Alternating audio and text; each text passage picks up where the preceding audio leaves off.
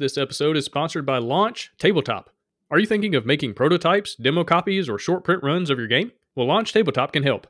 Their print-on-demand service, Launch Lab, helps you make retail-quality board games at all scales, even just one single copy. Go to launchtabletop.com to find out more, and if you use promo code BGDL20, you'll receive 20% off your first order.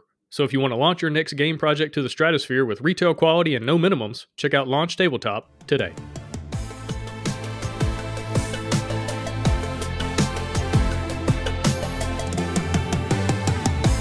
What's up, my friends, and welcome to the Board Game Design Lab. Today, I'm excited to do a little bit different format. Never done this type of an episode before, where we're talking about games that you should play as a game designer. We're going to go through lists, not necessarily like a top 10. It's not like a number 10 down to number 1, just 10 games that you should be checking out, 10-ish games. We dive into quite a few more than 10. But anyway, games that you should check out as a game designer, things you should play, you should analyze, you should try to understand. Even if it's not your style of game, even if it's not a game that you're really interested in, there's still value in playing these games. And I'm talking to Pam Walls from Pam Walls Game Design, a phenomenal party game designer who's also getting into some other types of games as well, some adventure type games.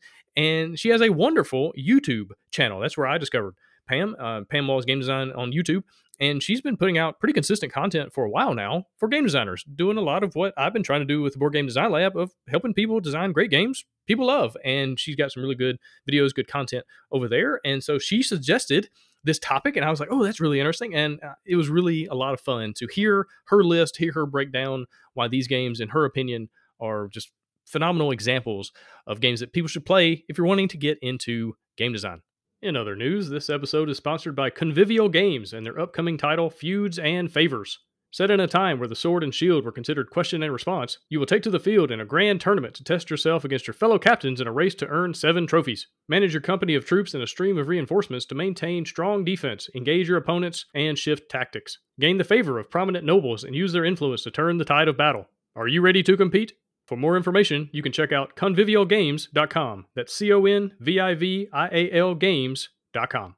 In other news, this episode is sponsored by Crowdfunding Nerds, also known as Next Level Web. This group of crowdfunding specialists has worked on over 100 projects and helped raise nearly $15 million. But the truly amazing part is that most of those campaigns were from first-time creators. They charge flat fees and offer simple monthly pay-as-you-go plans, and the record for funding projects on day one is over 90%. I've personally been working with them for years, and they have been instrumental in helping me raise hundreds of thousands of dollars for my own campaigns. Andrew and his team are honest, hardworking, and reliable, and they have been absolutely phenomenal to work with. So if your game is awesome, but your email list is pitiful, visit crowdfundingnerds.com and fill out a contact form today. And now, please help me welcome Pam Walls.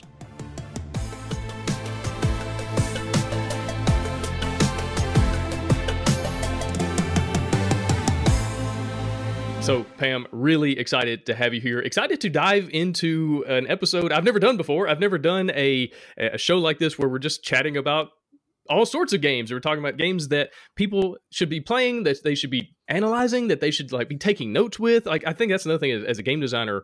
You kind of never play a game again because it's deeper now. As you're playing, you're looking at the choices that the designer made and the choices that the graphic designer and the artist made and the production value. You're looking at a zillion different things, and in some ways maybe kind of ruins gaming. I've talked to designers, they're like, yeah, I used to enjoy playing games a lot more than I do now because now I can't turn the design brain off. And so I think that's interesting challenge, but not necessarily a bad thing. It's kind of like watching film. If you're trying to get better at anything, you go find the people doing it the best, whether it's comedians or speech writers or whatever, and you just see how they do it and you break it down. And I think that's what we're going to be doing here, just talking about some of, not necessarily our favorite games, because I've got a bunch of games on my list that I don't really like necessarily, that I'm not going to pull off the shelf. I'll play if somebody asks me to. But these are games that I feel like people should play, even if you only play it once. And so before we get into these lists, tell me your process. How did you come up with your games? What were you thinking about as far as categorizing different things, just to give people context? Because this is not like a top 10. It's not like, we're going to go from number 10 down to number 1. It's a little different. So tell me about your process. So I actually made a video of the 21 games I think every board game designer should play. And my process for that was trying to hit every single major mechanic. So trying to expose designers to every single major mechanic that I could think of. So for this, I did take some from that list, but then I added some new ones as well. And so I'm just trying to have a good breadth of games where if I were to meet a new designer, I would give them this list of 10 games and be like, go play these 10 games and you will learn so much from these different types of themes, mechanics, being exposed to different designers that they should know about. So it's just a broad range of games that I think new designers should definitely check out.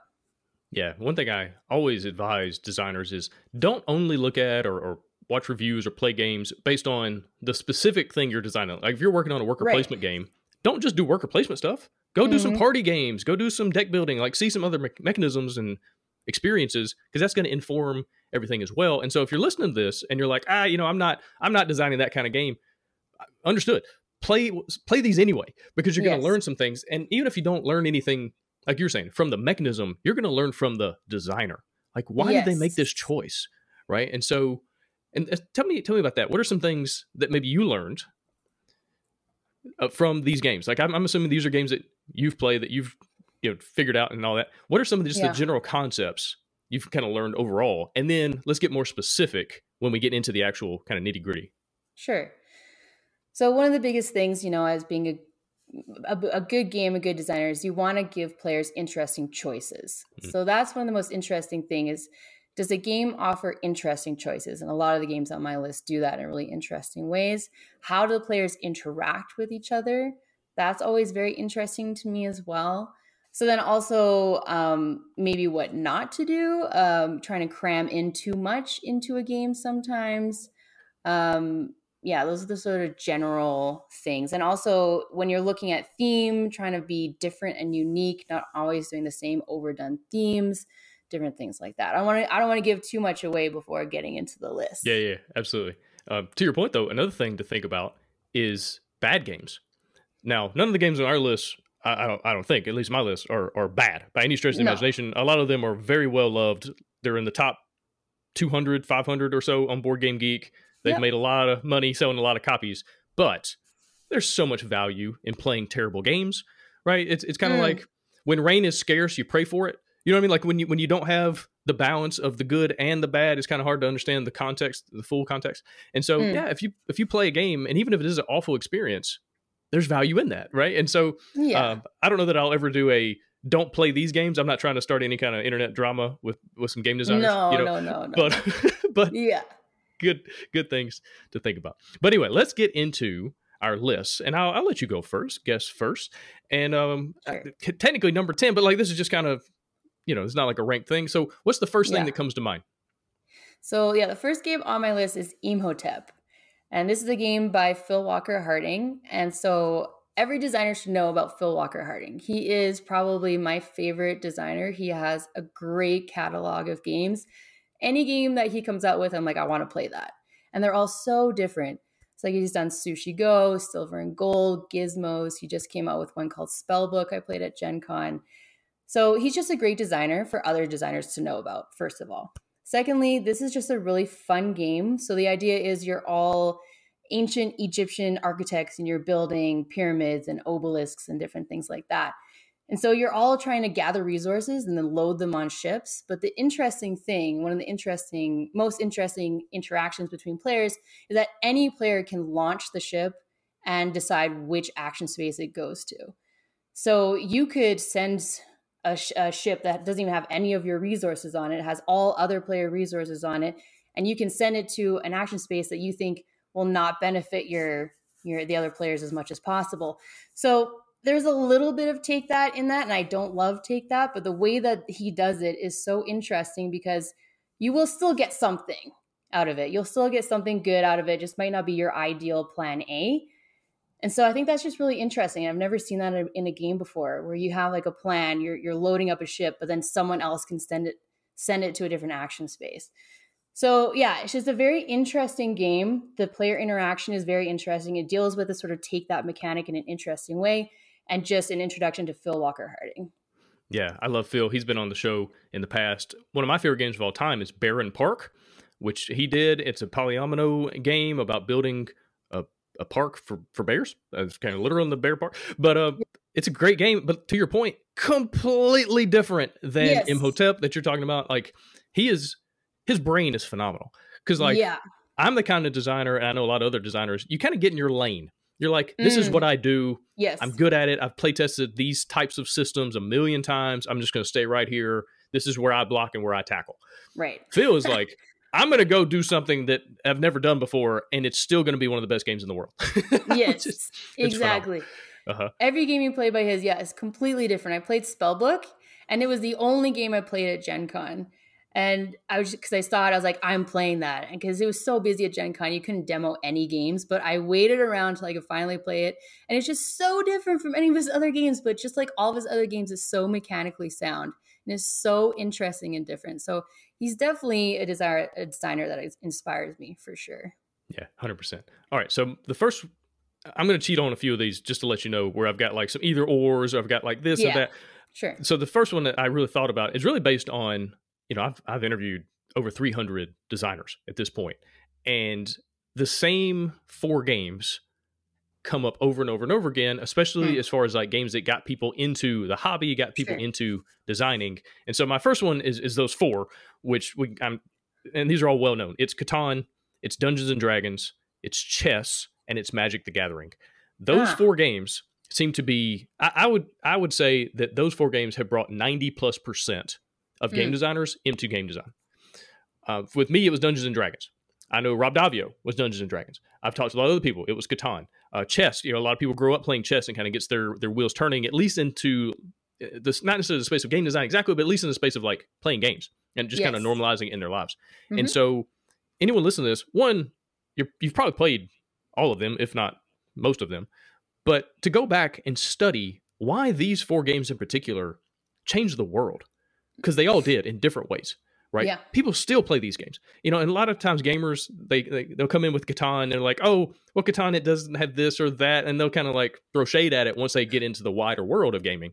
But I still have friends that Catan is the only game they play. They get together once a week with their Catan gaming group, not their gaming group, their Catan gaming group. Yes. And they play that, and they, they'll throw in the expansions, and they'll play the Game of Thrones version. They change things up, but it's still Catan. Yeah. Why? Why do people keep coming back to that game? Same with Magic the Gathering. Just the ability to construct a deck and like have all these different combos and all these different things you can do. I mean, that game's been around since the early 90s, I think, late 80s. Like, it's been around a long, long time. Made billions of dollars. So it's easy to look at some of these games that kind of everybody likes, and we're like, well, I like this thing you've never heard of that there's only like 42 copies on the market. Yeah. Like, cool, fine. But there's a lot of value in looking at why did these games make such an impact. So Pam, with you, what game got you into the hobby or got you into gaming or game design? Yeah. And I was asked this actually just the other day, and I don't remember like a certain specific like aha moment or anything like that. What I think it was a board game cafe opened up near me when I was in Toronto, Snakes and Lattes, one of the first board game cafes ever. And it was teeny tiny. Now it's huge. And so I think it was that, just being exposed to a board game cafe with a million different kinds of games and just started playing a million different kinds of games. I think that was really the door, kind of opened a little bit, and then it got flung open as soon as I joined the design group in Toronto at Snakes and Lattes, meeting other designers, them talking about different games. So I would check it out, mentioning different things. So I would try that out. So just being exposed, getting more into the community. I then learned about all the games that exist that I didn't know about. Yeah. Is that something you did on your own, or were you invited? To go to the design group? Well, to go to Snakes and Lattes at the beginning. I heard that this board game cafe was opening down the street from me, and I just went and checked it out. And then they were on Twitter, and I saw that they posted they have a design meetup, and I saw that, and I was like, oh my God, that's a thing. It was happening that night. I ran down the street to go do it. And then like Christopher Chung, who designed Lanterns, was one of the play testers who play tested my game the very first time I went to one of these things. And I was just like completely hooked after that. Yeah. Oh, that's awesome. And I had a similar experience of like, wait, what is this? Like this exists? Like, what is this world that I did not know of? That apparently there's a whole bunch of opportunities. So yeah, that's really cool. But all right, so moving on. What's your next one? Just another thought about that too is that I do remember playing Ticket to Ride, and that was my first exposure to like a modern board game, I'm pretty sure. And I just remember feeling completely overwhelmed and not having fun at all. And just Ticket to like Ride too not complicated. yeah, I was just like, what is happening? Like I had only been used to, like party games, trivia games, very simple roll and move games. And this was like a gamer friend of mine, like friend of a friend. He played Ticket to Ride. And I was just like, yeah, I was just completely overwhelmed by it. So that did not hook me in. So I can't remember what other game it was, but now I play Ticket to Ride and I love it. But when you're first exposed to these games, they can be overwhelming, absolutely, if you're used to just sort of the standard roll and move. Yeah, absolutely. But yeah, so moving on to number 2, which is definitely not an intro game, definitely not beginner friendly. Super heavy game. It's called Robinson Crusoe.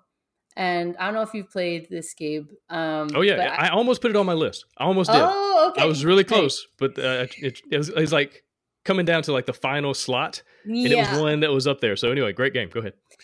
So as a designer, I always want to continue to push myself and to, like you said, play games outside my comfort zone, but also play games that are heavier than what I might be comfortable with or used to. So there's a lot going on in this game. Be prepared to watch an hour-long how to play video and then struggling through it for 3 to 4 hours. It's on my list because it is a great game. But it's a very heavy game, so just be exposed to that. But then I would also challenge designers to play it, and maybe while you're playing it, think about one thing that could have been cut. Because I do think there is a lot going on, and I think the publisher was very nice to the designer, just let them do whatever they wanted. I mean, it all makes sense.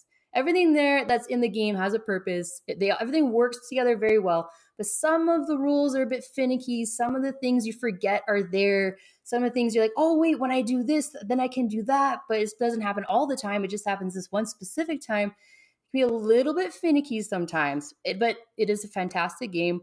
But from a designer point of view, I would maybe look at it and think, if this is my game, what would I maybe streamline a little bit from it? Yeah, no, that's a really good idea. With any game in general, right? How could you change a mechanism, cut a mechanism? How would that affect the game?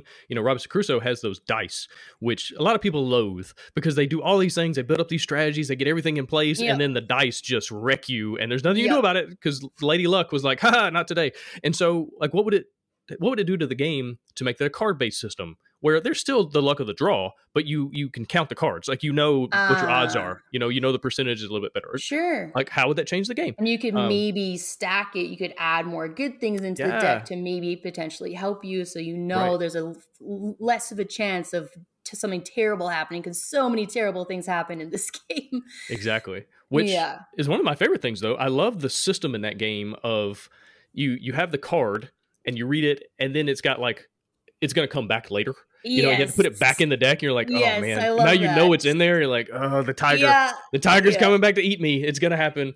Yeah. Or like you eat something and then it comes back later and you get sick. Like there's so many clever things in this game. So in case anyone doesn't know, so you're stranded on an island, and there are different scenarios. The basic one is you're trying to build a fire to alert a ship that's going by in time, or you all die. So it's a cooperative strategy game with all different kinds of scenarios, and you're all trying to work together to not die, but you definitely probably will die. But there's so many different smart things going on. I love how if 2 people go do something, it's a guaranteed success. But if you decide as a group, one of you is going to go do it, then you have to roll dice. I think that is just that alone is just such a cool thing. There's so many cool things happening in this game, and I don't even know if you have to cut anything, but it's just an interesting exercise to think, if I wanted to streamline this game, what could maybe be cut, or what could maybe be clarified, or maybe not so edge case kind of finicky situations. Yeah, definitely. Okay. Excellent choice. My next one is a game called Kemet. You ever played Kemet? I've heard of it, haven't played it. Phenomenal game. It's kind of this like Egyptian adjacent thing going on where it's like pyramids and pharaohs and all the like Egyptian mythological creatures and stuff like that. But it's basically a war game. So if you like Risk, then Kemet is like the way better version of it, right? One thing I love about Kemet, so let me back up. One of the problems with Risk is somebody can turtle. They can go down there in Australia and it's like hard to get at them, and there's other people up here and they're going at it, but it's not balanced. Like the map is not balanced. Right. Kemet changed that. in that pretty much every space can reach almost every other space. And when you start the game, you have equal access to everyone else on the board, the way the map is arranged, like the areas. Okay. And you can also teleport, and like you can do different things. So like nobody is safe. You can't just turtle somewhere. Like if you're doing really, really well, everybody else is going to come get you, and there's nothing you can do about it. And it's great because it kind of self-balances in that way. But players can also go totally different paths to victory. There's all sorts of different strategies that you can take, different types of creatures that do different types of things. The combat system is phenomenal. It's not dice-based, it's card-based. And it's kind of that you've got these cards in your hand and you're going to play one, and it's going to do different things, and you're going to, look at the numbers, stuff like that. But it's not just winning and losing. It's also basically how many casualties you take, right? So you could win the battle, but end up losing more men on the board than your opponent. It's this really interesting thing, and different cards do different things. And so, it's especially early on in the game, what your opponent has. And so then you're like, oh, do I go all out? Do I play this? Like, do I play my best card? And then, basically, because if you play it, then you lose it for a little while. Anyway, phenomenal system. If anyone is creating a game that has combat, that has any kind of skirmish, has any kind of board movement as well, highly, highly recommend. Very cool. Very cool. Who designed that one? I do not know. I'll look that up and I'll tell you in a second. You go ahead. What's your next one? Okay. Yes. Okay. So my next one is Creature Comforts by Roberta Taylor. It is a dice worker placement game. And I love worker placement games in general, because again, it comes down to choices. You have so many different things you could do on your turn. And I love how it's a bit of a race to see if you can get to that space first. This one is slightly different. But the main reason it's on my list is because of the theme.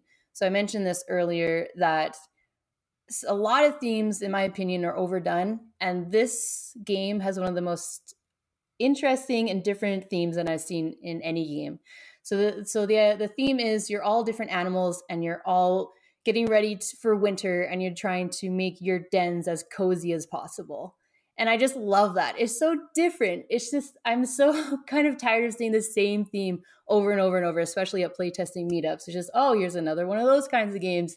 So it's just, we're so refreshing. And so as a designer, it's good to see different kinds of themes, different interesting worlds you can create, different themes you can have.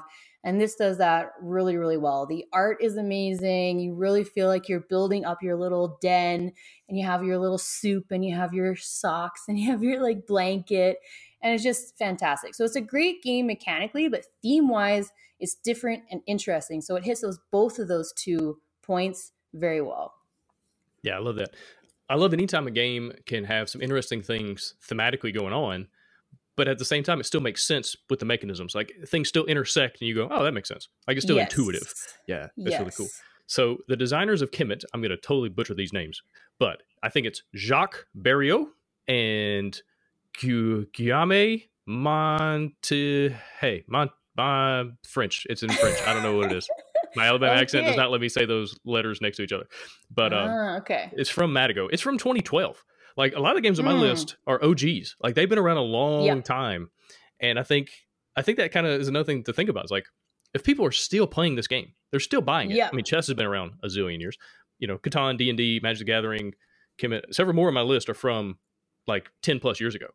Yes. And they're still selling copies. It's like, yes. Maybe that definitely tells you something for sure. Absolutely. And there's a lot of Cult of the New in the board game community. Yeah. So no, I think it's great there's so many great games that are 10, 20, 30 years old for sure. Absolutely. Absolutely. And there's a lot of flash in the pan stuff right now. It's a game that comes out and you're like, that's fine. But it's not a favorite game. It's a 3 out of 5. Yeah. I think I would rather have a game that a certain group of people are like, this is my favorite game of all time. And then a lot of other people are like, I hate this. I never want to see it again. I would rather have that than just a game where people are in general are like, yeah, it's fine. Something to think about as a designer. You want a strong reaction one way or the other. Yeah, absolutely. Absolutely. And find your people, Right. Yeah. Not games aren't for everybody. Like you can't, if you create a game for everybody, it's a game for nobody. So how can you really lean into your target audience so that it's their favorite game? It's one of their top 10 games of all time. Yeah. Knowing that in doing that, you're going to have a whole bunch of other people who are like, I hate this. This is Mhm. nothing I want to see at all. And that's okay. If you go to Amazon and you look at the best books ever written, those books have a bunch of 1-star reviews. It just is Right. what it is. So something to think about. All right, my Yeah. next one, speaking of games been around a long time, Twilight Imperium, which is now in its 4th edition, or if you're not quite into that, Dune, which has been around a zillion years as well. And these are the kind of games that take forever to play. Yeah. Dune is like a 3+ hour experience. Twilight Imperium, 4+, 5+, depending on how many players are at the table. And so why would I tell you to sit down and play one of these games, even if you have no desire?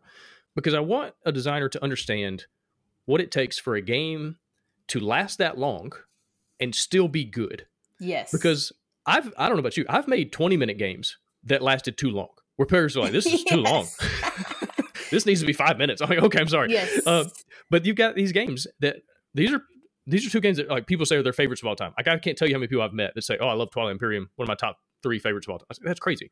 And they will devote a weekend bringing friends over, planning out the meals for the day because it's going to take all day because they're playing a 6-player game or something crazy. Yeah. And they'll do it all day and they love it. And they'll get to the end and they just feel satisfied. So as a designer, how can you design a game that takes up a long time, but it's still good the whole way? And one thing you learn about these games is it's different systems. Players aren't just thinking about one thing. They're thinking about a whole bunch of stuff in chunks, in bites, right? In Twilight Imperium, there's combat. There's the voting where you can bring new laws in. They're going to change the game in some way. There's just so many different little phases that kind of keep your brain working. And none of the phases in and of themselves are big. They're all pretty small. There's just a bunch of them. And they can stack on top of each other.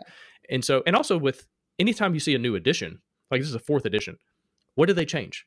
Why? Yes. Why did they take that out? Why did they add that in? And just analyzing that. So let me toss that back to you. Have you seen any games that you enjoy that have come out with a later edition or an expansion that changed the game in certain ways? You're like, oh, and you kind of saw something new that was really cool? Nothing is jumping to mind where they like fixed a major error in an updated edition. Yeah, it could be, or change a mechanism. Like I'm working on a game right now that came out a couple years ago. It's Hunted Kobayashi Tower, and it's very dice based. And I made that game because I wanted it to have a lot of luck and a lot of just like swingy. I wanted that, but then the more people played it, they're like, "Oh, it's just too much." It's like, "Oh, okay." And so going back in and changing D6s to D8s, adding some cards in that add just a little bit extra mitigation where you can go +1 or -1, or just a few tweaks have drastically changed the swinginess of the game. Still a lot of luck. And so it doesn't have to be a massive change. It could also just be the rule book. A lot of times second editions just fix the rule book and how trash they were first time around. So yeah, for sure. I mean, one of my games is a 2nd edition, but it's just like a retheme. I don't think they really changed anything or updated anything. So what theme to what theme? Well, it's actually, should I just talk about it now? Oh, heck yeah. If it's on your list, go for it. It's on my list, yeah. So yeah, it's Century Spice Road Golem Edition. So the first one is just, I guess you're collecting spices on a spice road. Now this one, you're collecting crystals and then forming them into golems. I didn't even know what a golem was until I played this game. The theme is almost unnecessary in this game. But I did actually look that up this morning about what's different between the 1st edition and the Golem edition. And from what I saw, they didn't tweak any rules or anything like that. So I guess it was pretty solid from the jump. But the reason it's on my list is that it's a very interesting engine builder. And it seems like engine builders have a tough time of finding themes that actually, are intuitive, make sense, help learn the game more, are immersive. Splendor, Century Spice Road. I didn't even really know what the theme was. I didn't remember what the theme was. I had to look it up this morning. Like, wait, what's the theme? I just remember enjoying it, but the theme didn't stick with me. But it's a great engine builder. And also there's open drafting. You are collecting cards. There's deck building. You're building up a strong deck. You're playing them.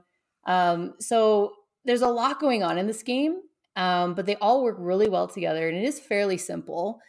But I just found it so satisfying to build up my crystals, and you're restricted with how many you can hold at one time. So it's all about timing as well. And there's also with the open drafting, there's that race element again, too, of you're trying to get a card before someone else, but you can see what everyone else might be going for. So there's just so many things that work really well together. And I just love engine builders where as the game goes on, you're doing more and better things. It's just so satisfying, especially when you have a deck builder element where you can have that hand management where you can decide when to play your different actions. So yeah, it's a fantastic game. And then with the Golem edition, the major difference, I guess, is upgrading the components. So instead of the little cubes for the spices, now you have these really cool, shiny crystals and different beautiful colors. And then the art is really nice as well. But that's secondary to the mechanics. The mechanics are just so satisfying. I only played this game one time, but I was like, oh, I love this game. So if you want to play an engine builder, I would definitely suggest playing that because it's not just engine building, it's also deck building, open drafting, things like that. Yeah, definitely. So the designer of that one, Emerson Matsuuchi. Anyway, phenomenal guy. I've hung out with him at conventions. He's just a great dude to be around. But his brain is just kind of like Phil Walker Harding. It's just like they're on a different level. Like they just see things differently. And yeah, that game is definitely a great example of that. And to your point about the theme, yeah, that game is so themeless, you could literally slap on anything and it would still be fine. Yeah. Like it's an engineering game. It's not a thematic deal. It doesn't even need a theme. No, not at all. But you're right though, in the satisfaction. It's something about our little lizard brains that love taking blue and turning it into purple and then turning it into green. I don't know why. Like there's so many games in the market that do that. And Splendor was one. So that's something to think about as a designer. Cashing them all in for this golem card that gives you points and and getting it before someone else. So I love that where you have to be aware of what the other players are doing because they might get what you want first. Because a lot of games you can be, in your own little silo, but in games like that where you have the open drafting, you have to be a lot more aware about what your other players are doing. Yeah. So follow up to that, my next game I'll do is called Le Havre. You ever play Le Havre? No. Okay. I'm adding all these games to my list of 2008. All right. Yeah. A while back. Still holds up today. Same concept, though, with what you're talking about with Spice Road, in that you're taking this, turning it into that, turning it into this other thing, scoring points. This is how I'm going to build up this thing and win the game. It's not quite as engine buildy as Century, but it's still, there's all these buildings out and all these cards are the building, so the cards change every game, so it's always different, right? And you've got these special buildings that come out and do interesting things. You have a ton of resources. I'm trying to think, there's fish, there's wheat, there's cows, there's like all sorts of different like iron and metals and different things like that, and you're constantly like, and the tiles are all these tokens that are double-sided, and so wheat is wheat on one side, and then on the other side it's bread. And fish or fried fish, cows are meat, and then you can also turn cattle into hides, and then turn the hides into clothing, and then trade, sell the clothing for points. And so it's such a cool game. But on your turn, you're not doing very much. I think that's another thing that a lot of these great games have. They're not overwhelming the players with too many choices at a time, but in general, there are lots of choices, right? And one thing I love about Le Havre is like there's no, oh, that's the best choice, and then there's nothing else. Like, okay, there's these other choices I could do, but that's the obvious. Le Havre, it's like, do I want this really good choice or that other really good choice? Or I could do this other really cool thing that sets me up for an amazing choice next time. Right. There's so many cool things you could do. And I would only play it with 2 or 3 players, though. That's the one, I will say one negative. 4-player is not great, just because the way this turn structure is broken down, it just doesn't work as well with 4. But 2 or 3, phenomenal game. And it's got little fun Easter egg things, like for instance, the church building will take bread and like turn it into more. It's like it turns a certain number of loaves into more loaves. It's like, I see what you did there biblically. It's got little fun things, but it's just a great game. It's one of those things that you play it and you get done, you're like, I want to play it again. And it doesn't take that long to play. And you see where if you lose, you're like, I should have done this or that. Like you have a pretty good sense of why you lost or why you won. And then you could set it up, play again, and have a totally different experience because the buildings that come out this time are going to be different, going to change your strategy. So definitely recommend Le Havre. That's LE space HAVRE. Yes, it's on my list. It's not Le Havre, which is what I called it for a long time. Anyway. Well, I call golems Gollum, so I don't know. Well, if you're familiar with Lord of the Rings, I know that's all I knew. I was like Gollum edition. I don't know. Yeah, I was gonna say something about that. Oh yeah, so I don't know. There's something about upgrading things. There's something about Mm. crafting things and upgrading things that I just love. Like I want to, get all these resources to pay them to craft this thing, and then I want to do something to flip it over to its better side. And now I get like, I don't know why that's so satisfying as humans, but I definitely get that for sure. And Right. there is a lot of that in creature comforts as well. Yeah. Something about going from nothing to Yeah. something. Right. And Yes. same as in the real world. Like if you're doing mission work or you're building a house or anything, like you start off and there's like a plot of land. And okay. And then, a certain amount of time later, we have a structure that people can live in. And it's just like so satisfying to your soul. And there's a lot of games that really lean into that and do Yes. well. And I think that's part of it. Engine builders especially. Maybe it's because and maybe with engine builder, I'm gonna get your thoughts on this. One thing I found, I can't remember who told me this in an interview, but anyway, they said gamers or people in general, they want to feel one of three things, if not more, at the same time. They want to feel rich, they want to feel powerful, they want to feel smart. So Yes. anytime your game can get them to feel that way, it's going to do well.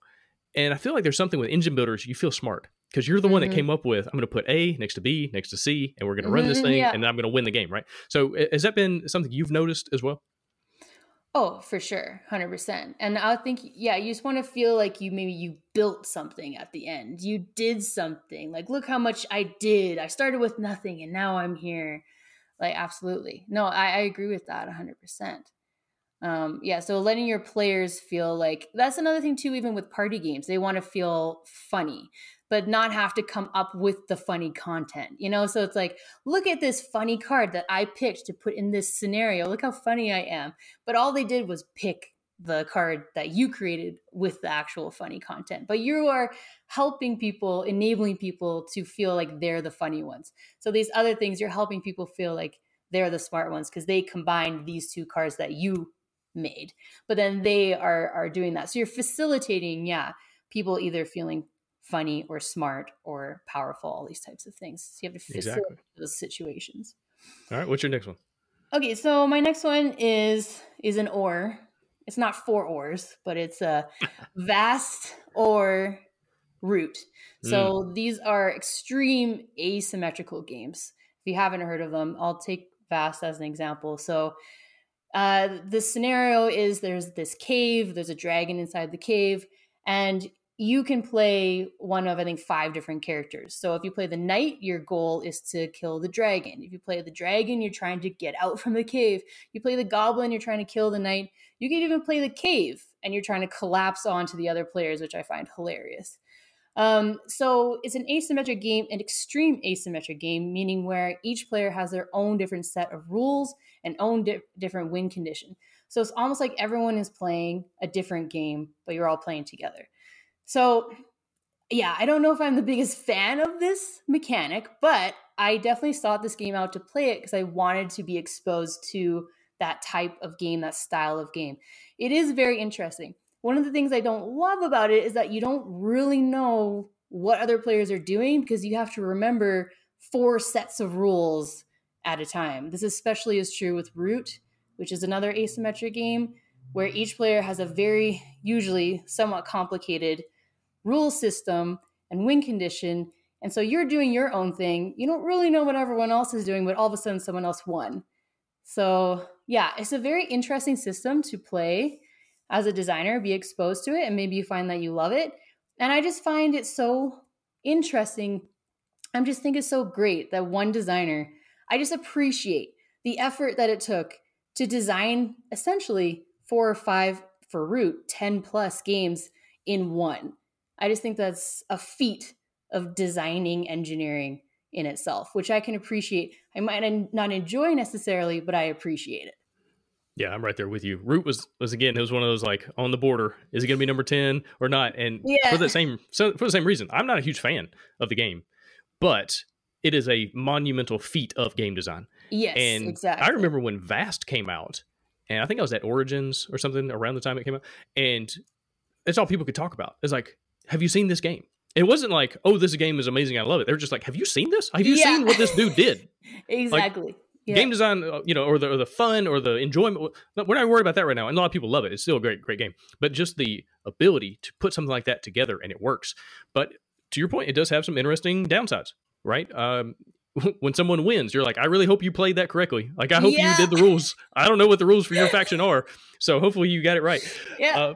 And you kind of have to play the game a bunch of times, even as one faction, to really grasp Yes. what you're doing. And different factions are different levels of complexity and difficulty, and that's something to think about. But you kind of have to play it as all of them to really Yes. get the full experience. And so just something to think about. But yeah, that might be one of at those least play it things, like once. you were saying, that when people love it, they love it. Yeah. Like, I've met some real Root fans, but like you said, like, they've played every single faction multiple times. So for them, they do know what everyone else is doing. So if you find your people who like really, really love it, and then they invest the time to learn every single mini game within the game, then I'm sure it can be a fantastic experience. But for the average gamer, it's a very long learning time. It takes a long time to learn because you're learning multiple games at once. And then, not really knowing what other people are doing. Right. Also, as a game designer, now you have to write 5 rule books, which at least makes me inside. Like, I hate just the thought of that. Makes me want to go get back in the bed and just try again tomorrow. Like, no thanks. I can't even imagine the play testing for that. Like, let's play with these 4 factions. Now let's take one out and replace the other one. Now take one out. Like, you would have to play test so many different combinations to make sure that they all work together, because it could be broken in so many different ways. Oh, well, my thing won't work because you blocked this. And oh my God, I can't even imagine the play testing they had to do for those games, especially for Root. Right.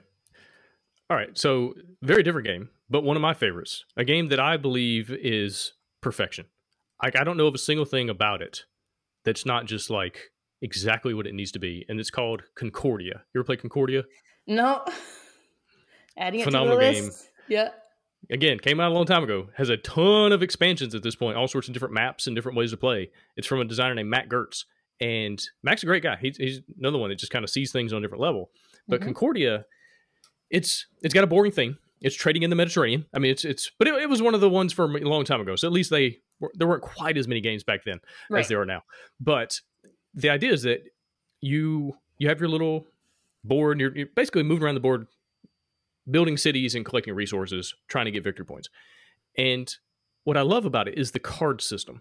And it's a system where you start off with a certain number of cards, and each card lets you do a different thing, right? It might be move on the board. It might be collect resources. It might be build a city. It might be copy someone else's last action. All these different things. Collect money. But then there's also a card that you have to play to be able to pick all the other cards you've played back up. Right. And so the game is all about timing, because that's a wasted turn. And so when am I going to waste the turn? And do I want to do 2 actions in a row? Well, if I do that, that means I have to play the action, play the card to pick that action back up, and then play that card. So that's 3 turns. And so oh man, it's just the tension of that. And then there's this open market of other cards. And these cards are like more powerful versions. So like these other cards might let you get more resources, or might let you buy something without having to spend as much. Right. And so you're trying to balance out, do I want to get these new cards to add to my hand? But if I'm doing that, then I'm not building cities. I'm not collecting different resources so I'm not necessarily getting closer to winning. And so it's such a good tension. Yeah. And another thing I love about it, there's no rounds, there's no phases. It's not like step 1 we do. It's you play a card, and then the next player plays a card, and we're going to do that until the game ends. And the game ends either when you run out of all the auction cards, like the deck empties, or somebody builds their last city. Then the game ends. And so there's no, I just love that idea. And Jamie Stegmaier is a big fan of this too. And I think it's something he tries to do with all his games. Like there aren't, all right, in round 1, this, that, and the other, and we're going to have a beginning, a middle, and an end, and we do round 2. Like, no, we're just going to play. Yeah. And when the game ends, it ends. And it's so phenomenal. And now there's like 10 or 15 different maps, and all the maps are different. And some are big, wide open spaces. Some are like a lot smaller. And so you're kind of having to fight over different resources and different things more. So anyway, Concordia. Is there area control in that as well? No, not really area control. But there's a bonus. There's a benefit. If you get to a place first and build a city, anyone else who wants to build a city there has to pay more. So there is a benefit to pay more. They don't pay you. They just have to they don't pay you. It just costs them more. I see. Right. And so there's benefits to getting your stuff out there. Yeah. But at the same time, you got to do this, and you got to do that over there, and you got to do this other thing. And you kind of have to, it's this holistic approach, because you kind of have to do all the stuff. You know, you can't be like, all right, I'm only going to buy cards. It's like, well, no. Or I'm only going to build cities. It's like, well, somebody else is going to buy the cards that build cities faster. And even though you're focused on cities, by the end of the game, they're going to do it better than you because they've built up these combos, right, with these different cards. And so anyway, it's just a phenomenal game. Shut Up and Sit Down did an amazing review a while back about it, and that's one of the things that really turned me on to the game. I was like, oh, okay, if these guys have all these nice things to say about it, I'll check it out. And so it's just a great game. Yeah, there is something to say like about an incredibly streamlined game like that. I actually really like that. It's kind of the opposite of Robinson Crusoe. Right. I don't know if you've played the game 8 Minute Empire. It didn't make. Is that from Ryan Lockett? Yeah. Yes, I believe so. But it's just a very streamlined area control game where you're just drawing cards, you're playing cards. That's it. Yeah, literally takes 8 minutes to play. And there's just something to be said, like even as a design experiment, as a designer, to try to make something as straightforward and streamlined as that, but still have a fun, engaging experience for the player. I think that's really cool. Yeah, absolutely. And something just to take away from, because that game accomplishes in 8 minutes what other games accomplish in 60. And it's not necessarily better or worse. It's just preference, or if you only have 10 minutes, well, we know which game we're playing. So yeah, exactly. You can play that when you're taking a break from Twilight Imperium. Exactly. All right, what's your next one? Yeah, it's Ryan Lockett. I just wanted to confirm that. Okay, so that was in your mind, that was the most perfectly designed game, a perfectly designed game in your opinion. Yep. So my next one is actually as close to perfect design game as you can get, in my opinion. I actually made a whole video about why I think that's true. I put it up against, Jamey Stegmaier's 12 Tenets of Game Design, and I put it up against my framework that I work within when I design games, and it hits almost all of them. Not all of them. Maybe one day I'll find a game that hits all of them. But it's called Istanbul the Dice Game. So it's not the pick up and deliver original Istanbul game. It's Istanbul the Dice Game. So there's just so many great things about this game. One of the best things about it is I do think it's a fantastic gateway game. So if you're just new to this, or you have friends who you want to bring into the hobby, or someone's interested in modern board games, have them play Istanbul the Dice Game. And I can pretty much guarantee you they're going to get hooked. They're going to want to play again. And they're going to want to play new and different games. It'll open up them into this whole world of board games. So the idea is you're rolling a handful of dice, which is always fun. And then you're deciding what to do with that die result. And there's a bunch of different fun things you can do. And one of them is you can acquire mosque tiles, which somehow give you abilities for the rest of the game. So you can kind of build up, you level up your player, and you can do more and interesting things as the game goes on, which I think is always a fantastic thing to have in a game. It just does a bunch of things really, really well. It's very fast paced, doesn't go on too long, lots of interesting choices. And one thing that's might be a bit silly, but that I like, is that when you're rolling these dice, they're not pips. They're not numbers on dice. They have icons on them. And so in a lot of games, you have to be like, oh, it's a 4. And 4 means I get wood, or I don't know.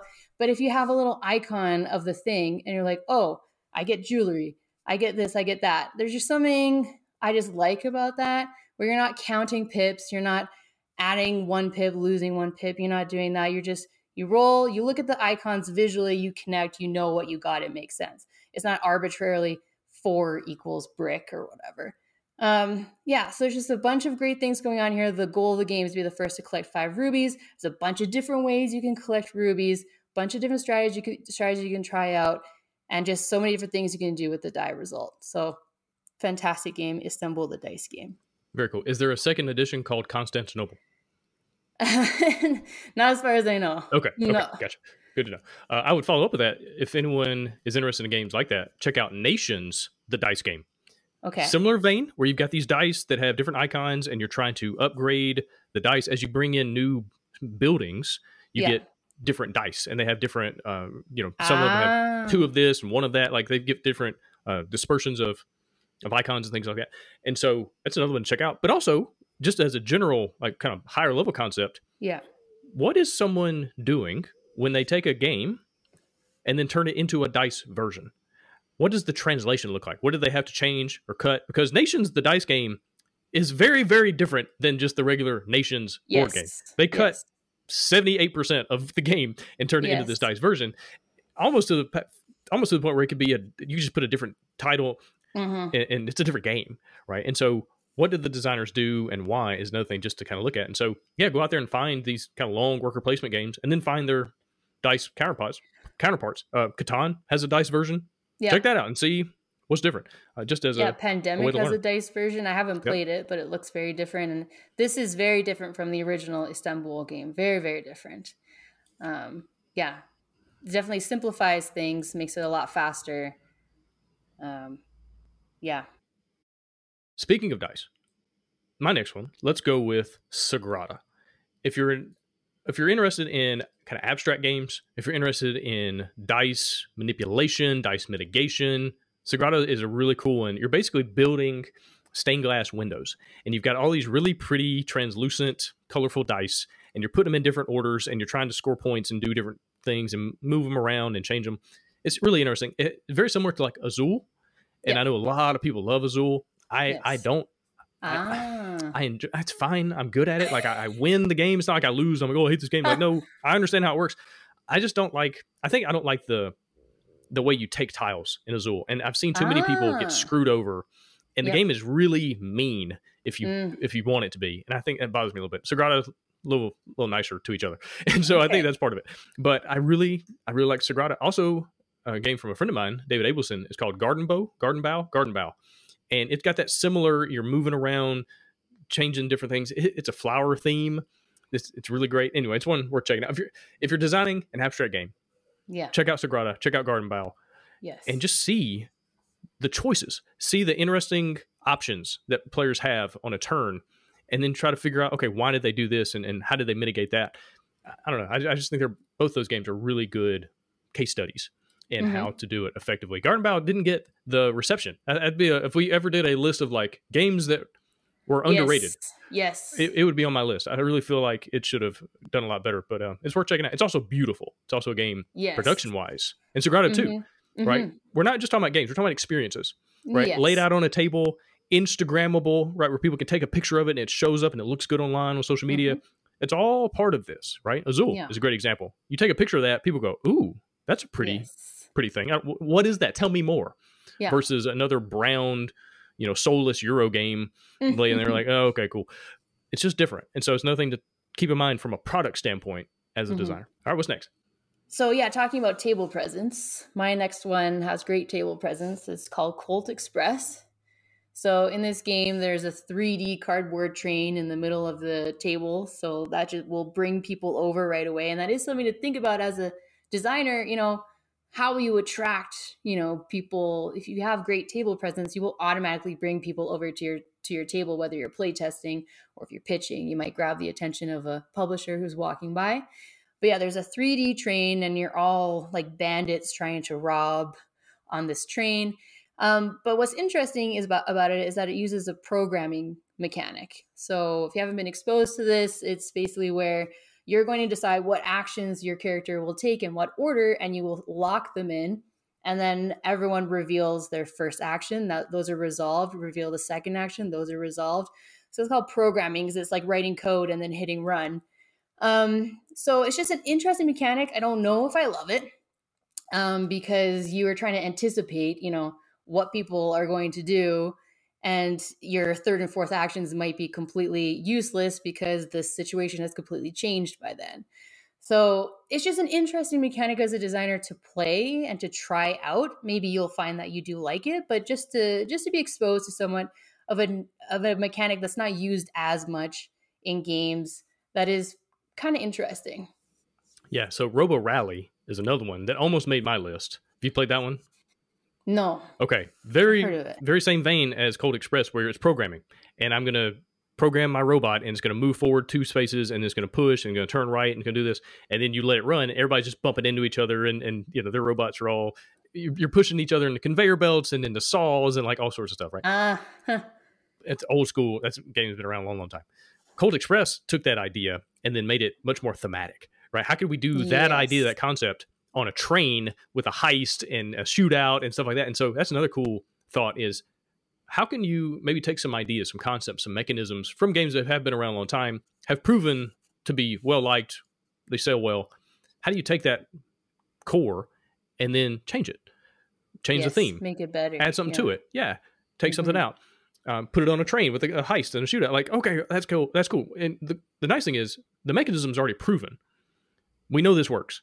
How can we do that mechanism in a different way? See it from a different angle, right? I feel like a lot of times as game designers, we get maybe too preoccupied with coming up with something too new. It's got to be super unique and no, you've never seen anything like this. Like there's value in that for sure. But there's also value in leaning into something people are familiar with. They, especially like with deck building, everybody understands. I draw 5 cards. I'm going to play them. I'm going to discard them. I'm going to build, like we understand that concept now. Okay. How can you change it just a little bit? Right. But also at the same time, it's okay to make a deck builder that you just draw 5 cards. What if you do that, but now you add a board? This is what Ascension did, right? It's this deck building game, but now we've got a board over here that I'm moving around. And so I'm doing the cards here, but then also moving my pieces and having combat over there. Okay. So now that's different. Even though those concepts have showed up in a million other games, deck building or combat on a board. Like, okay, that's not particularly original, but the combination was super unique. Yes. So something else to think about. Yes, exactly. 100%. Yeah. I always say one of the reasons to play as many games as possible is to be inspired by all these games that exist and think like, I like this one element of this game and I like this element of this game. What happens if I combine them and smush them together, but maybe then added a little extra in there myself? Yeah, I think that's one of the best things about playing as many games as possible, for sure. And just as you were talking there, just had a couple thoughts about Colt Express is that Robo Rally makes a lot of sense. The programming mechanic makes a lot of sense because they're robots. Right. They have been programmed, and then they're doing that. That's why it makes sense. In Colt Express, I don't know why I'm shooting if there's no one there anymore. It's all happening so fast. It's just reacting. Okay. Yeah, we'll play it off like that. Yeah, no, that is true. Yeah, I guess if you pretend like it's so high speed that when you took the shot, they were there, but then they dropped down to the bottom level. Now they're not there anymore. But if they're maybe robot people, that would make a bit more sense. But one other thing, would that be called Bolt Express? Yeah, very good. Love it. But I was gonna say Robot Express. It plays really well on Board Game Arena, obviously, because the programming mechanic takes a very long time to go, okay, resolve.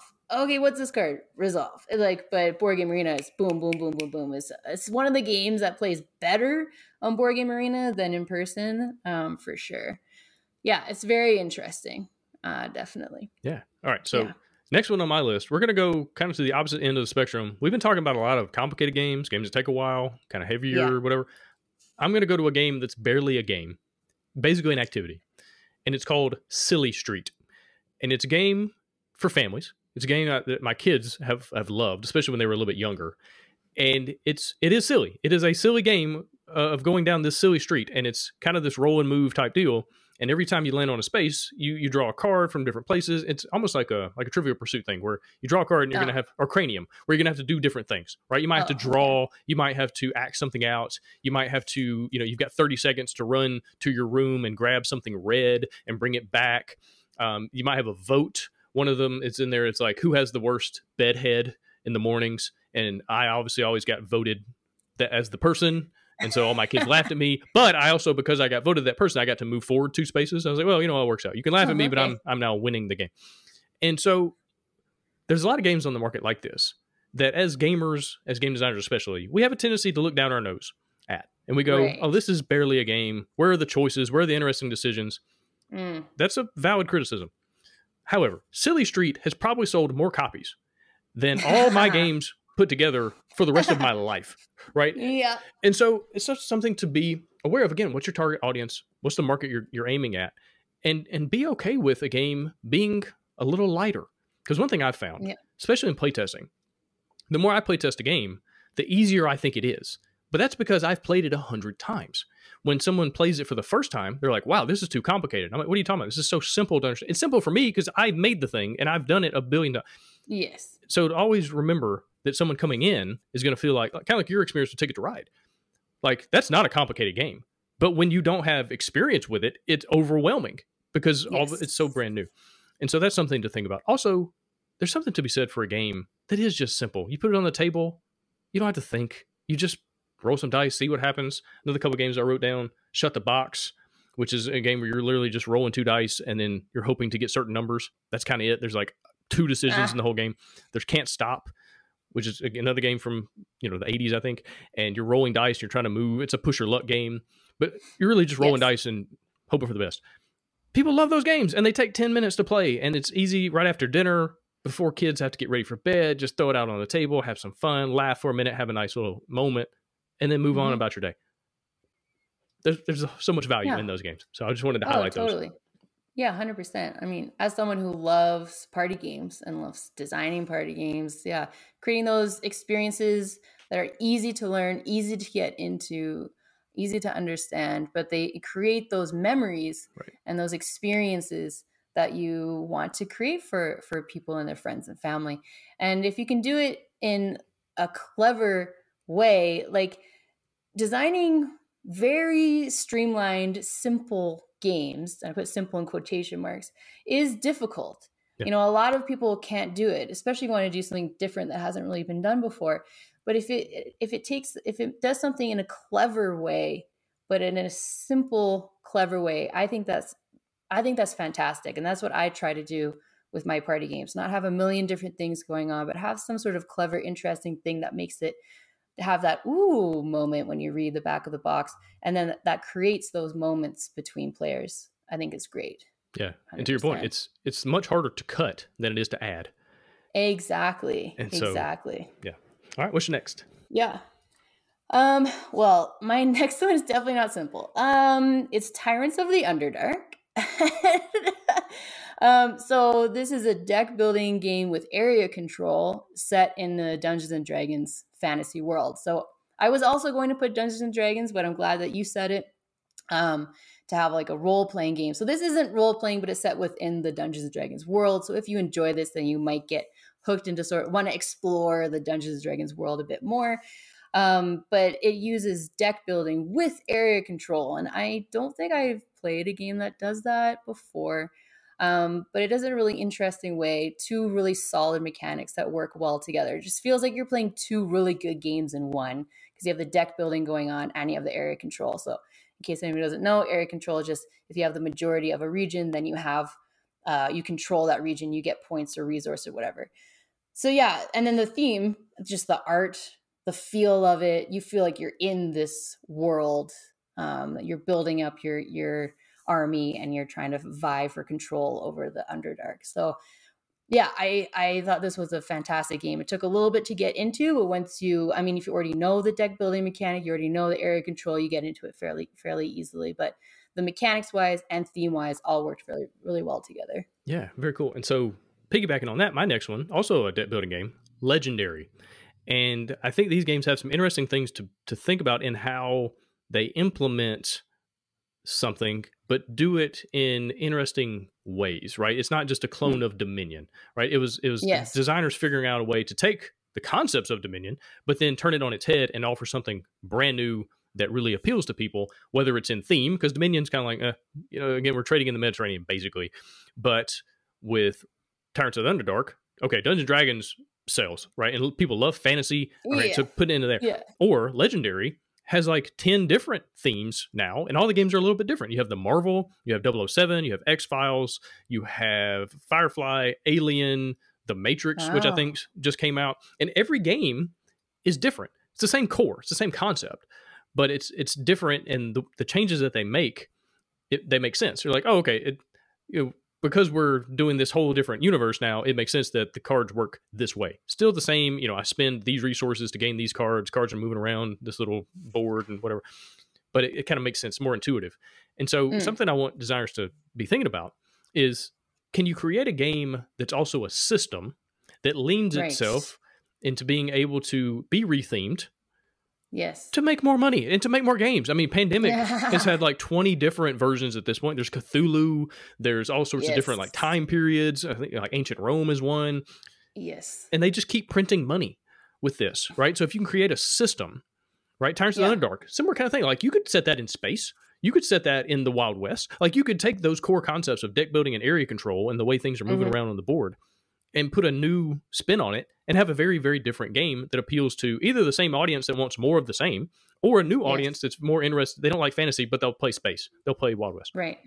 Because they have a cool core system. And I don't know, you can just you can productize things in a really cool way if you create Yeah. a really nice core. Yeah, 100%. And to build on that, so I've been working on this game for the past 2 years. It's finally coming out next year, so I can't talk about it like in such detail, but it was a game I had to create a system that couldn't necessarily be, I mean, it could be rethemed, but with the idea of scaling it, of being able to add in expansions, to add it, to slot in different characters or add different characters to the world to build it out.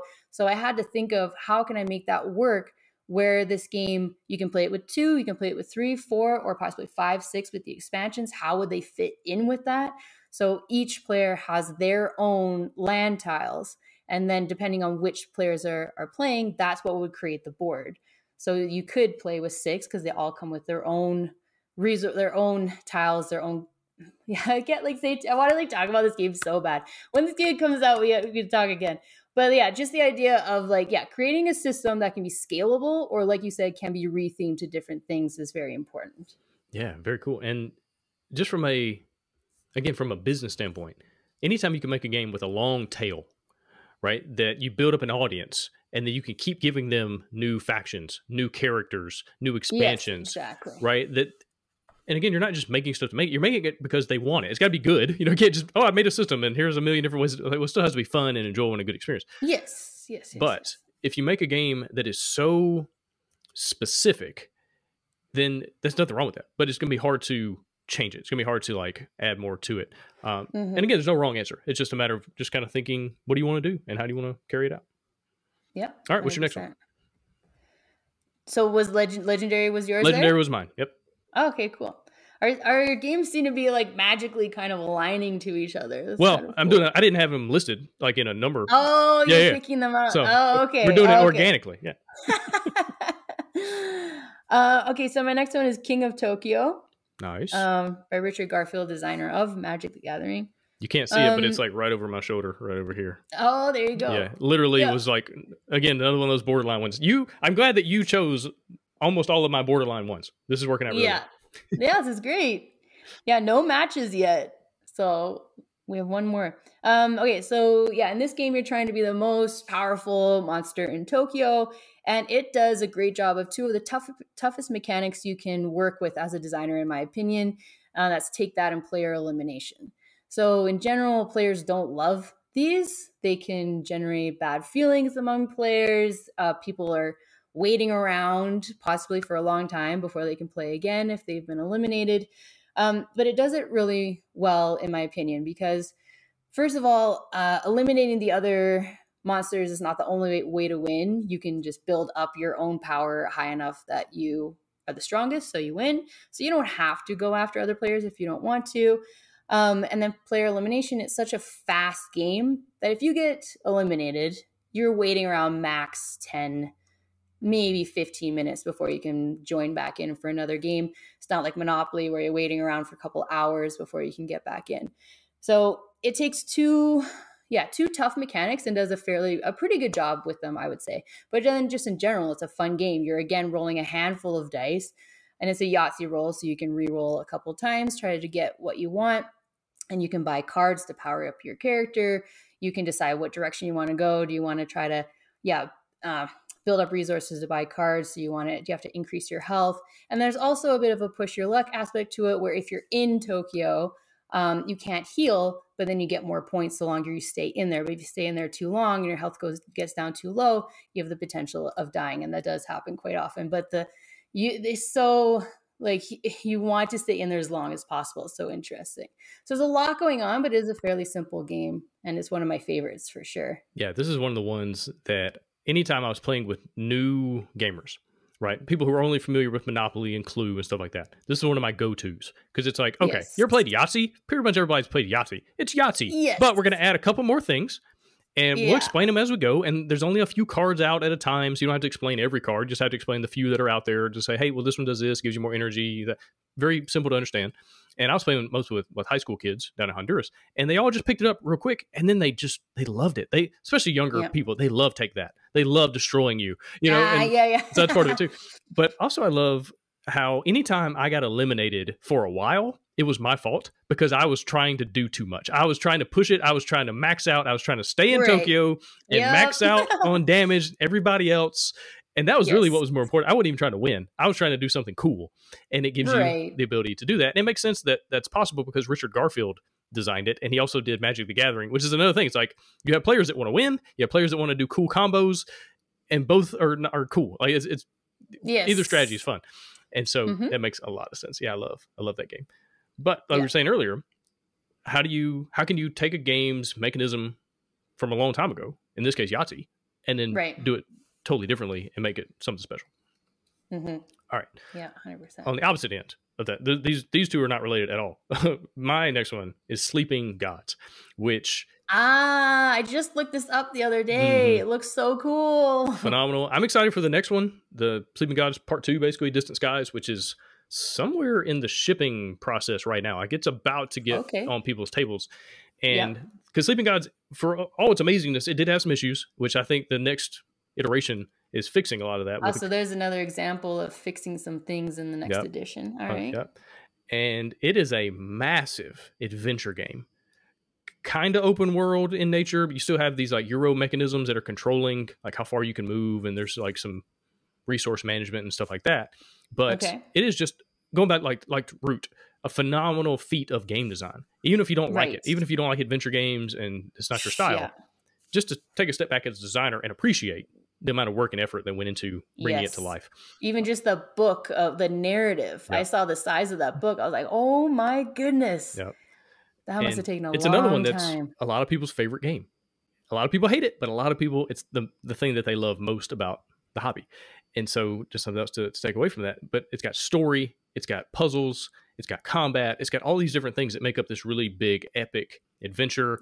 It doesn't hold your hand necessarily. Like it doesn't say go to space F5 and do this. It'll say, oh, you need to go find the jagged rocks. So now you're looking at the map. You're like, okay, which rocks? Okay, that one could be a jagged rock. That one, it's probably this one. Let's go over there and let's see what that is, and let's continue the story. And so you kind of have to figure some things out on your own. It does have one issue where it kind of resets, where as you go throughout the game, you kind of get to different points and like it resets your abilities, it resets your cards. That's kind of an unfun thing that they're fixing in the next one. Yeah, but I don't love that. No, but I understand I'm designing an open world adventure game in a lot of ways inspired by Sleeping Gods. So my game's called Robomon. It's kind of like Pokemon, the board game. And Sleeping Gods is not just a great game, I think in general. It's a great game for me as a designer personally, because I saw that game and I was like, oh, there's so much more we can do with board games. And then that inspired me to do some other cool stuff. So from a personal standpoint. But one thing I've learned, this goes back to when I was talking about Twilight Imperium and Dune. How do you make a game that lasts a long time? In this case, like 30 hours of gameplay, but you still keep it interesting and different and fun. And I think what happened was Ryan Lockett ran into the situation was with like, if you just continue to gain cards and abilities, like by the end of the game, you're going to have 100 of these things. And so how do we fix that? Well, we need some resets. We need to do some things that cause that not to happen, because that's just too much going on. And that was his answer. There are better answers. And I think he kind of figured that out in Distant Skies. I'm really excited to see how he's doing it differently. But to keep players engaged for a 30 plus hour campaign, that's a challenge, you know. And there's games like Tainted Grail and a lot of the Awakened Realms stuff. They're doing this. They have so much narrative and story and content to get through. How do you make it fun for a long time? Something to think about. But it's hard. It's a big challenge. It takes forever. That's another thing I was talking. I did an episode of Ryan, and I was like, man, how many games could you have designed in the time it took you to do Sleeping Gods? It's like 10. Yeah. You know, you could have done 10 other products for the time it took to do that one. So something to think about. Yeah, it's a big investment. It really is. It has to be a labor of love. If you don't love it, it's not worth the time, the effort, the money, everything that goes into it. And if you don't have a publisher who's interested, who has signed a contract to make it, I don't know if I could, like this game that I've been working on for 2 years, that is all I've done for like 2 years. It's also like open world quests and all that. It was with a publisher I signed the contract at the start of the development process. So it's not like, I don't know if I could have the motivation to do something that big without a commitment from a publisher. Yeah. I would honestly warn a designer against it. If you're not going to do it yourself, like if you're not going to do your own crowdfunding campaign, because the potential for it's hard to find a publisher no matter what. But it's really hard to find a publisher for big games that are expensive, and the amount of time and effort. And I would say that you maybe just came up yourself and they don't know anything about it. Right. And they might have IPs that they would rather work with. And they might ask you to completely change the narrative to one of their IPs. They have to redo everything. Yep. Yeah. That's a tough one. If you're not going to do it, if you're not going to publish it yourself, I would warn somebody away from diving into it, because it's epics. Because I started working on this game in April of 2020. So where are we at now? It's like September 2023. Hopefully it's going to come out spring-ish next year. Like, that's the plan. That's a long time. Yeah. So, yes. Something to be aware of. All right. Yeah, 100%. What's your next one? Okay, so this is my last one. It's Charterstone. So Jamey Stegmaier's legacy game. I feel like it would probably be on my list of maybe underrated. A lot of people, I feel like, don't talk about it. But it's a great legacy game. Pandemic Legacy, Ticket to Ride Legacy, they get kind of all the attention. But Charterstone is very cool. So you're basically, it's a competitive legacy game, which is interesting. But you're all trying to build up this village, and you're unlocking crates. So there's all these little boxes in the game, and you're opening them up, and you're adding new cards, you're adding stickers to the board, you're changing the board over time, you're building up this land, and just the art is super cute. Opening up the crates is so satisfying. It's so cool to discover new things and add it to the board and make the board unique and different from anyone else's board. Yeah, it's a fantastic game. There's a lot going on. Like, Jamey Stegmaier, I don't know how he designs these. We were just talking about that, like Scythe and Charterstone, how much effort goes into these massive games that he makes. And I don't know how he probably has a big team helping him and lots of playtesters and stuff, but it's a lot. It's a big endeavor for sure, especially with legacy games. I don't know how you playtest that. That's tough to do. But it's a great legacy game. I definitely recommend it to check that out, especially if you haven't played a legacy game before and you don't really know what that genre is. It's a very cool concept. Yeah, Charterstone taps into one of the things that people love in general, which is surprise. What's in the box, right? Yes. What new little goodie are we going to find in this box? Yes. Especially if it's based on like your own choices. That's another thing. Yeah. Some legacy games, it's okay, we're going to open box number 5 because the game told us to. Versus, I'm going to open box number 5 because I did a thing and I traveled over here and I explored this or that, and now I get to open box 5. Like, it's my decision. Like, that's a cool thing to lean into. And Charterstone, just a great example of that. To your point, like, a little underrated. Like, people don't really talk about it now. There's been so many other legacy games come out. So many, not that many, like 10. We're not talking about very many because they take so much effort. It's very weird that it doesn't get the attention that I think they take forever to design. The same reason there's not a whole bunch of these like really massive open world games. I had a really good conversation with Rob Davio just a few days ago where we're chatting about playtesting, and I asked him, how do you playtest a legacy game? And he's like, like, you can just see the weight, the burden of this. And because you have to get groups that are going to go through the entire campaign, but you have to, but you're also iterating and you're making changes, but you can't necessarily get the same group to do it again because they've already seen stuff, right? So you're constantly having to find new people, and it's a challenge. Yeah, that's one I don't think I'll be doing anytime soon. All right, my last one is Arkham Horror, the card game. So this is another example of a really popular game that was then turned into a different version, but in this regard, I think a better version. Arkham Horror is an amazing game. It's been around a long, long time. Had some issues, right? It could take way longer than it should. It's like a game that shouldn't last that long. It's a lot of luck, a lot of swinginess, a lot of dice. And so they turned it into a card game, and you still get the adventure, even though you're not moving around a board and going to different, you still feel like you're exploring, you're investigating, you're moving from card to card, room to room. But the systems are just so tight. Like, they're just so good, and you're building your deck based on, you select a character and you have certain cards that are just generic cards, but then each character has different cards specifically for them. Some are really good, some not so good. So you get some kind of flaw cards in there, and that's kind of interesting, which gives you more replayability. So even though like each box doesn't come with a bunch of scenarios, and honestly is a little overpriced for what you get, but you can play each scenario with different characters and play it out in different ways. And so there's some replayability there. there's a big campaign. So it's like this overarching story. If you're into that, like you can kind of go from, the beginning, middle, and end, kind of see how the story is going to change and evolve. It can change depending on your choices. It's just a cool game. And then also, Arkham Horror had dice, and you had to get like a 5 or a 6 for success, and you're trying to roll as many dice as possible, but it's still swingy. Well, they replaced that with this bag building kind of system where you're reaching in a bag and you're drawing a token. You're playing cards to get, let's say you need 5 resources, or 5 is your target number. Well, I might play cards, and now I have 4. So I need to draw a token out of the bag, and hopefully I get a +1 or higher. But there's also negatives. There's also instant fails. There's also tokens in the bag that do different things based on the scenario, based on the chapter of the story you're in. So that changes. You can make the bag easier or harder by changing the token distribution in there. So that's kind of cool. Anyway, so they took that idea, that system of, okay, we still want some luck. You don't know if you're going to kill the monster, but we're going to make it a little less lucky, a little less swingy. And I think it was a really cool system. So anyway, Arkham Horror, the card game. And are you able to add better tokens into the bag as the game goes on? If you do good things, are you rewarded with that? No, I don't think so. Okay. You can just set it like the difficulty level. At the beginning. And you change it depending on the scenario, right? So some scenarios, you're going to add different tokens, and a lot of the tokens are generic, and they might mean different things for this scenario. So this icon in scenario A means this, the icon in scenario B means that. And so that can change. But there's also that freedom where if you wanted to, as a game designer, you could go in and kind of like mess with the bag and make things a little bit different. Yeah.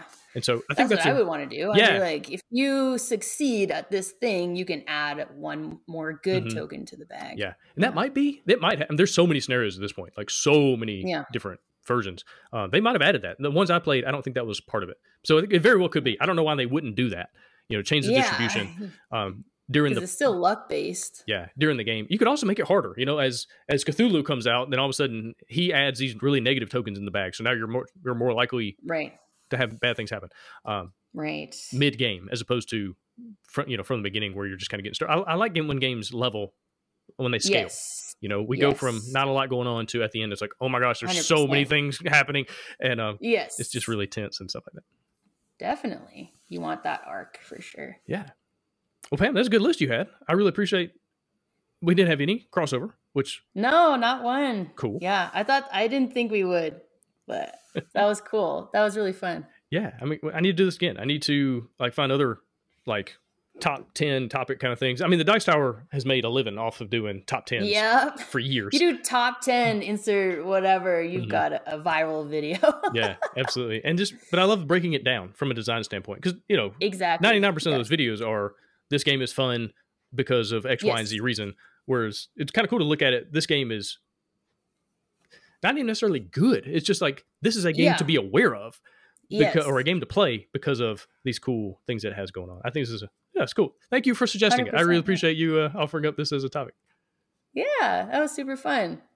Well, Pam, where can people find you? I know you've got a really great YouTube channel. That's how I discovered you. You've been putting out some really cool game design focused videos for a while now. So tell people about that and any other place they can find you online. Yeah, thanks so much for having me, Gabe. This is super, super fun. So my YouTube channel is Pam Walls Game Design. So I try to put a video out every week. I'm also on Instagram, Twitter, Facebook, my website, Pam Walls Game Design as well. So that's where you can find me. Yeah. You got any games you want to plug or where people can find your games? Yeah, so my so I have 3 published games. One is Hold That Face with Hasbro, Act Fast with Outset Media, Blob Party with WizKids, and that's the one that just came out at Gen Con. So it is slowly filtering out into stores. Hopefully it gets into a few more. It's definitely available online. It's sold out at Gen Con. It's been getting really good feedback. So I'm really, really happy with that game. It's my favorite party game that I've made so far. It's a cooperative game where you're trying to all become one big blob, and you have Play-Doh you can smush together with googly eyes. So it's super fun. So that one for sure. And then hopefully I'll be able to talk about my adventure game coming out next year. It's with Ravensburger, and that's all I can really say right now, but hopefully can announce it pretty soon. Awesome. Yeah, I'd love to have you back, and we can dive deep into that game. And hopefully, my adventure game is out by then too, and maybe we can just kind of compare notes and see. Adventure party. Yeah, definitely. Well, Pam, thank you so much for being here. Really appreciate your time. Yeah, thanks for having me. Appreciate it.